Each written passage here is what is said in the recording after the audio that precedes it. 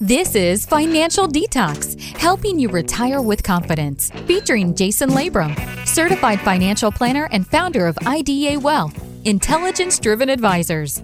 For over 20 years, Jason has shown people how to steer clear of toxic advice, achieve financial peace of mind, and manage their wealth for maximum impact. Join Jason and co-host Alex Klingensmith as they simplify the complex, share industry secrets, and provide proven strategies designed to take you from financial insecurity to financial independence. This is Financial Detox.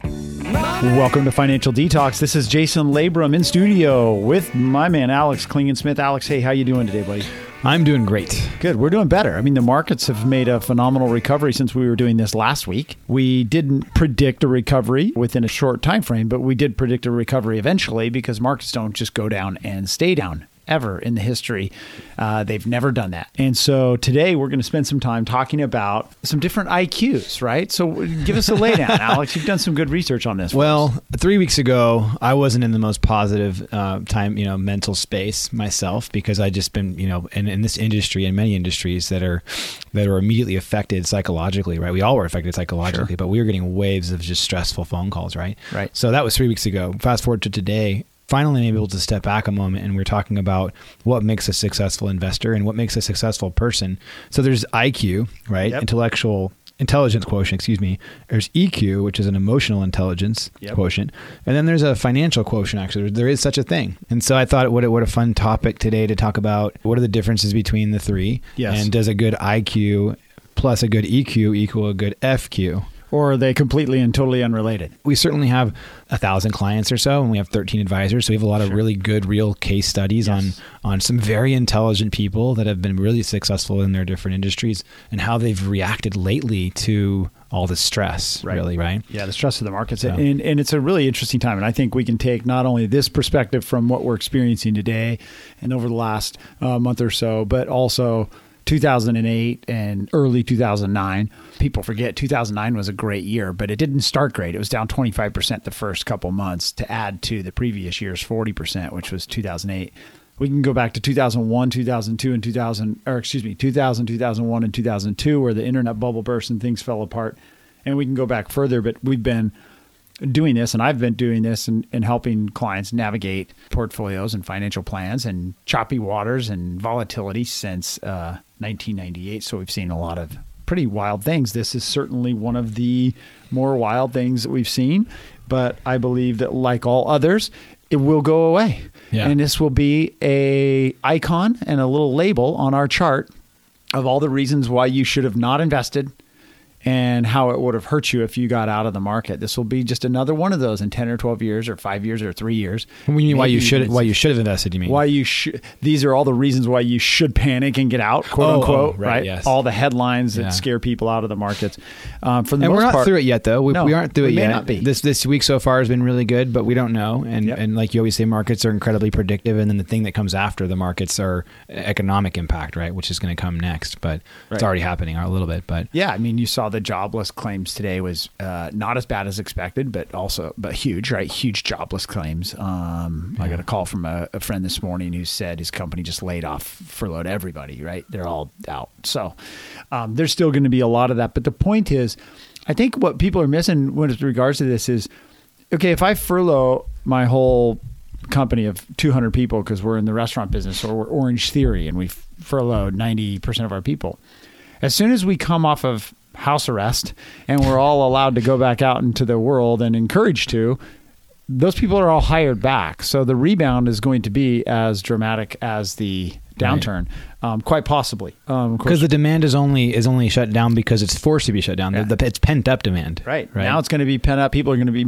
more out. I'm going to go get back in shape. I'm going to go to the gym. I'm going to go to a nice restaurant. I'm going to drink a good bottle of wine, whatever it is. How could you even be spending your money these past few weeks? It's kind of difficult. It is harder to spend money. I mean, I know that our expenses have gone down dramatically. Our house cleaners aren't coming. I almost canceled the gardener, and I'm like, we don't need to cancel the gardener.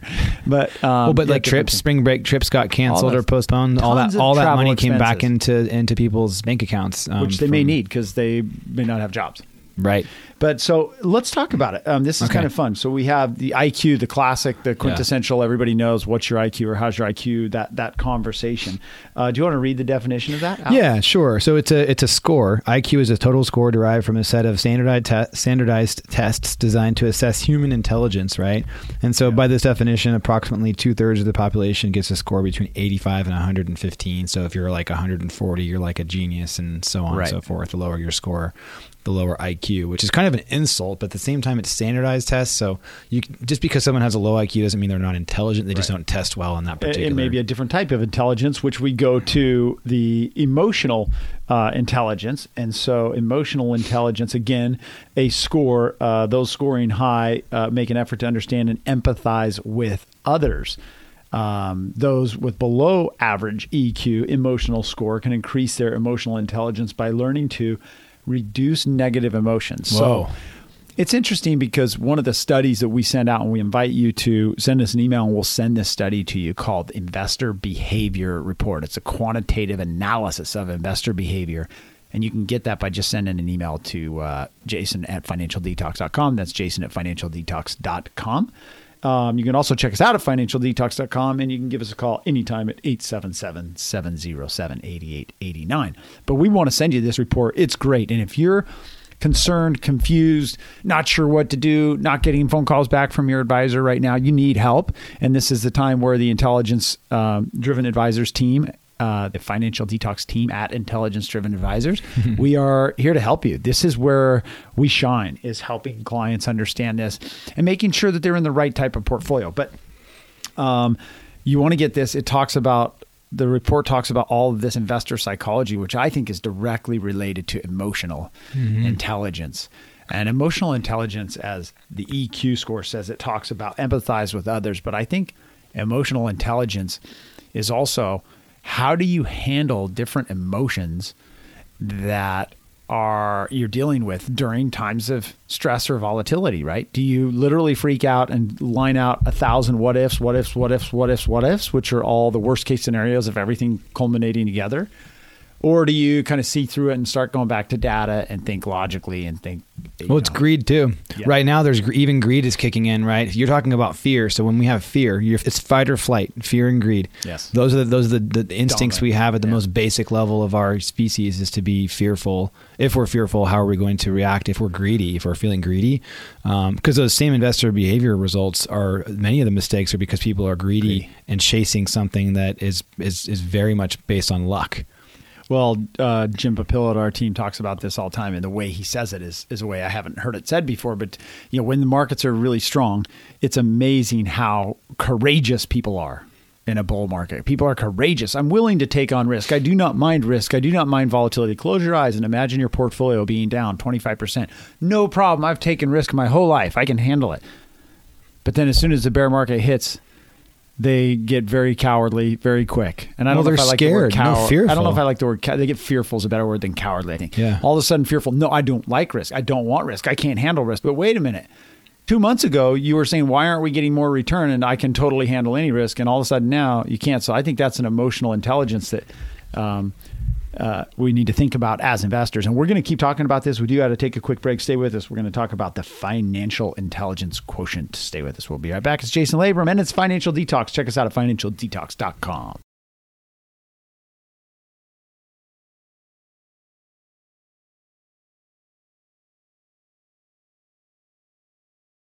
Welcome back. It's Financial Detox. I'm Jason Labrum in studio with Alex Klingensmith. We're talking about emotional IQ. We're talking about intelligence IQ. We're talking about financial IQ today. And given this time of crazy volatility, lots going on in the market, lots going on in the world, kind of a stressful time for, I think, particularly moms. So God bless all you moms. Oh my goodness. And you're the best. Or single parents too. Single parents. I was talking to my kids last night about my wife, and I'm just like, I'm laying down the law now, boys. Like, you got to recognize what's going on here. And I think I needed to recognize to get them to recognize, but just how much their mom is doing, right? She's now a school teacher. She works at IDA. She also she's a house cleaner. She's also a chef. She's literally carrying like 6 jobs. And I wonder why she's kind of grumpy at night. And it's like, no one. She's exhausted. Just totally worked. Yeah. Beat down all day. So God bless all the moms out there. Thanks for all you do and all the stay-at-home parents who are fighting through it. And people on the front lines, the nurses and the doctors and all the response people, the EMTs and everyone else that's working on it. It is stressful. We were talking about investors and emotional quotient, and I think this is really important. There's a study, 25 years old now, right, or 24 years old, Dalbar. Yes. And this research talks about there's 9 distinct behaviors that tend to plague investors based on their personal experiences and unique personalities.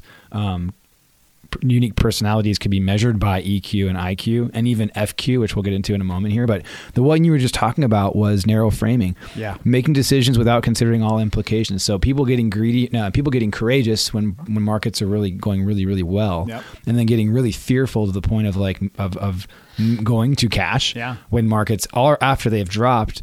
That is narrow framing, right? That is you can measure that. You can see the results, and they're really bad results if you allow that one to dictate your behavior. And you miss a couple of the best days. We've all seen the chart, and we have it on our website. If you look under resources there, our blog, but you can see the charts where if you miss the 5 best days, your returns get cut in half, right? Yeah. And the real caveat to that is that those best days typically happen. I think it was like 70 to 80% of the best days happen during a bull market. Bear market. During a bear market. Mm-hmm. So when the market's in a bear, you get the best days. You miss those best days, your portfolio is whacked, right? Because you just don't get those bounces. One might argue you missed the worst days too, but it's just unbelievably tough to try and time the market. And so we are here to tell you, don't try and time the market. But one thing that has happened here is I think that people can learn from this is to really pay attention to your emotional intelligence when markets are good, as much as when markets are bad. Because when markets are good, you have to truly imagine, you have to just vividly imagine how you're going to feel when the news is terrible, when there's a pandemic, when there's a crisis, when there's a closure of banks, when there's failures of companies. You have to imagine how you're going to feel, because there are a certain subset of people who should just not be in a very aggressive or volatile portfolio, because they will not be able to handle it. And it's typically the people who glasses half full, or glasses half empty, not half full. It's typically the people who just look at more the cautious side of life. They're more cautious and they're more in that protection mode as opposed to greed, go get it mode. But we'll talk in the last segment, we'll talk about a particular set of words and terminology, and I think a process that you can use that will help you be wildly successful. The process is what we do for every single one of our clients, right? We have a process that lets any type of personality, any score. So think about the spectrum of scores you might score on IQ. Now think of an EQ. And then FQ, financial quotient. Wherever you score, if you build a comprehensive financial plan that takes into consideration your whole life, and then with that, then you decide how you're going to be invested, then you can remove the fear and greed, because you have something, you have a plan that actually guides you, and it's already tested all the potential bad things that have ever happened in the markets. Right. It's already part of the plan. Right. Coronavirus was part of the plan. We just didn't call it that. We called it We didn't know what it was going to be. The next downturn is what we called it. Exactly. So it was always part of the plan. And then if your portfolio was a 60-40 portfolio and this happened, and you're not happy because you had a low EQ or a low FQ, and we didn't maybe know that until just now, you can at least come back to that plan and say, well, at least this made sense. I mean, I don't feel very good. I need some extra love and some hand holding and whatever right now, but I have something I can fall back on, you know? I had a client, we were on the phone the other day, and they were somewhat concerned. I would say they're a pretty passive client, though, in that they trust the process and they understand it. And I think one of the things we started about talking about for the show is there's almost a level of, I want to say, or a lower level of financial intelligence that can sometimes work to somebody's benefit. Ignorance is bliss. Yeah. Or just a lower level of, hey, I don't know or understand the details of that, but you've presented a lot of really good data and facts, and therefore I'm not going to challenge those data and facts. Where sometimes you have engineers, you have business owners, you have smart people, doctors, psychologists, whatever, smart people who've studied up, and then they tend to want to question and challenge. data and processes and philosophies, and in spite of hundreds of years of data, they still want to challenge it, or they draw their own conclusions, which typically don't work that well. So there's almost, I would say in my 22 years of doing this, a correlation to the higher IQ, the lower, what we would call in our own way, and we're kind of putting our own definition on financial/emotional intelligence. Right. There's almost a direct, an opposite correlation, right? Yeah. Where the smarter, more sophisticated person who's had more control over his life and been able to kind of control his destiny or her destiny and the things they do, a lot of times they tend to make pretty big mistakes because they want to get in and control this, and they don't think they should have to be a victim of volatility as it happens. Well, it's like me with a doctor, right? I'm an ignorance is bliss kind of person when it comes to the medical. Whenever I get sick and if I ever have to go to the doctor, which is very rare, I've been very fortunate in that way. But the times that I have had to go, I trust the doctor. I don't know enough about that to even understand what they're doing to do to me to fix me, my health. But I just trust that person. I don't just trust blindly. Financial Detox. It's the IQ show. We're talking about financial intelligence, emotional intelligence, and what's our intelligence? Just intelligence in general. IQ, EQ, and FQ, which is quite cool because our name of our company is Intelligence Driven Advisors. I was wondering if you were going to pick up on that. Yeah, right. What is our name?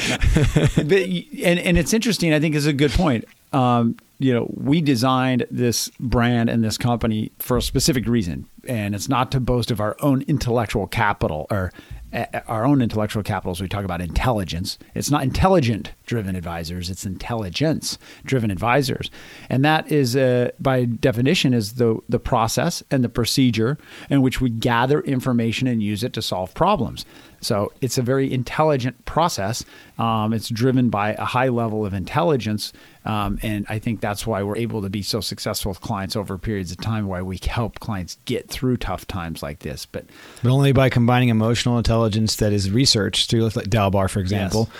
What are the mistakes that have been made by investors? Let's not repeat those mistakes. Let's take all those emotional lessons and apply them to the process, right? And that's where we get the FQ. The FQ is the way that we deliver a client experience, I think, and you're going to talk more about that. But you were going to give the definition. Well, there's different definitions. There's so many different ones, right? If you Google financial quotient, it's sometimes referred as financial intelligence quotient. It's a thing, and you can measure it based off of. There's a 6-category model developed out there. You'll find almost in the first page of Google search, and it's a person's spending habits, their credit and debit, career and income, investing, financial planning, risk and protection. And the idea here is that the ability to earn and save and invest money, there are different ranges of success there. Not saying that the more money you have, that the more successful you are, but it's more about your willingness and ability to then preserve and grow that in a peaceful way. Right. Because we have clients that are very wealthy, but they're stressed out all the time. Well, right. And we talked about at break, and what I've been kind of alluding to prior to this is if you can think about what you said, Alex, you have to build a financial plan, right? You have to have a plan. Even if you're 10 million, 20 million liquid, 100 million liquid, you need a plan. Like, what is the plan with my money? What is my financial purpose in life? If you have 200,000, you need to have a plan so you know what you're going to do. And then you match your investment strategy to that plan so that you can achieve your plan's goals and objectives. You do that by taking the least amount of risk possible, helping you in order to achieve your goals. So how do I take the least amount of risk/volatility and achieve my goals and objectives? Then if you do that, not what is my maximum risk, what is my least risk I can take and still achieve my goals and objectives? A lot of advisors give you a risk tolerance questionnaire. There's a program out there called Riskalyze. It's very popular, and a lot of firms will send you a Riskalyze, and you find out how much risk you can tolerate. It's a really terrible process. I wonder what the scores are right now. Right, because the problem is with the risk tolerance questionnaire and not a financial planning-based investment philosophy is your risk tolerance will change undoubtedly based upon what the markets are currently doing. Oh, yeah. People are courageous when the markets are up, and they're very fearful when the markets are down. So the risk tolerance changes. That's a way to totally set yourself up for failure. Yet, countless advisors, thousands and thousands of advisors around the country, are helping their clients go through their really new great tool called Riskalyze, and I'm not disparaging Riskalyze because they've built a nice web interfacing. But the problem is finding out what a risk tolerance is just gives you a portfolio that someday is going to deliver the maximum risk you said you could tolerate. And if you took that risk tolerance questionnaire in a positive or a bull market, it's going to be completely different than if you took it in the middle of a pandemic and you're not allowed out of your house unless you're going to get food and emergency supplies. Yeah. And then the actions you'd take because of it would cause you to become one of the statistics in Dalbar, which you're going to get, half the returns that you should get over time because your emotions are going to be dictating your actions versus your IQ plus your EQ plus your FQ leads to success. This right? You wrote down, Alex, earlier is so good because it's the financial quotient, the financial intelligence. And the concept of the test is based upon the understanding of the following. People's financial well-beings are the consequences of large and small financial decisions. Your financial well-being is going to be a direct correlation to the decisions you make.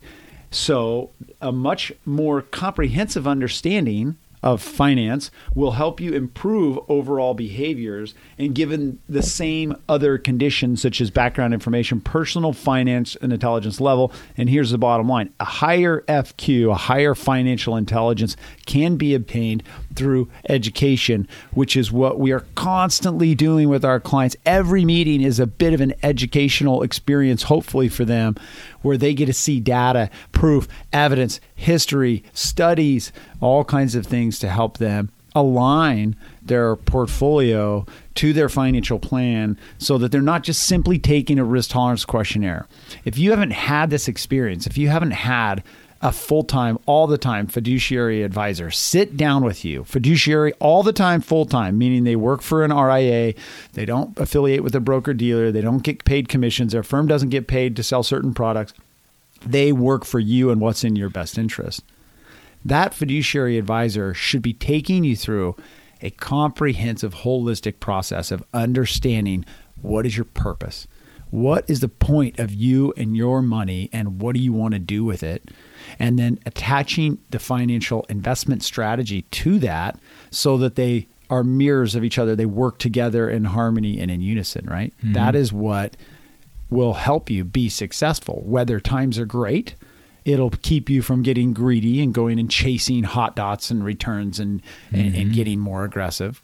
And those are that plan, and that tying that to your investment strategy is what will save you in times like now, where it's volatile and it gets scary and it's fearful, because your plan will be successful. And I was telling the one story, I'll close on this, a client who was a little bit fearful, but we ran their plan and their plan was still completely and totally successful, even given current market values, just as we suspected it would be, because when we build a plan, we're testing forward for the worst potential markets and the best potential markets and all markets over 1,000 scenarios.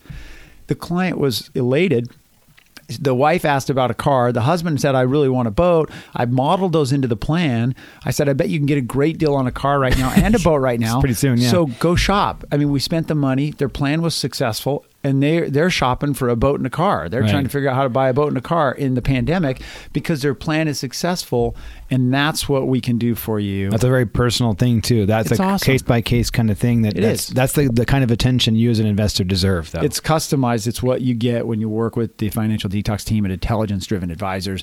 You get a completely custom financial plan, a custom portfolio, and you get a personalized financial coach that walks you through this the rest of your life. So thank you so much for listening. It's Financial Detox, 877-707-8889. We invite you to give us a call. Check out the Financial Detox team at Intelligence Driven Advisors, and stay healthy, stay well. We'll talk to you next week. To learn more about Financial Detox and to get access to today's show notes, transcript, and resources, visit financialdetox.com. Call Jason and the team at Intelligence Driven Advisors. If you're ready for financial detox and a better tomorrow, call 877-707-8889. Get answers to your questions. That's 877-707-8889. That's financialdetox.com for podcasts and information. And if you like what you've heard, be sure to hit the subscribe button. That way, you'll be notified about upcoming podcasts.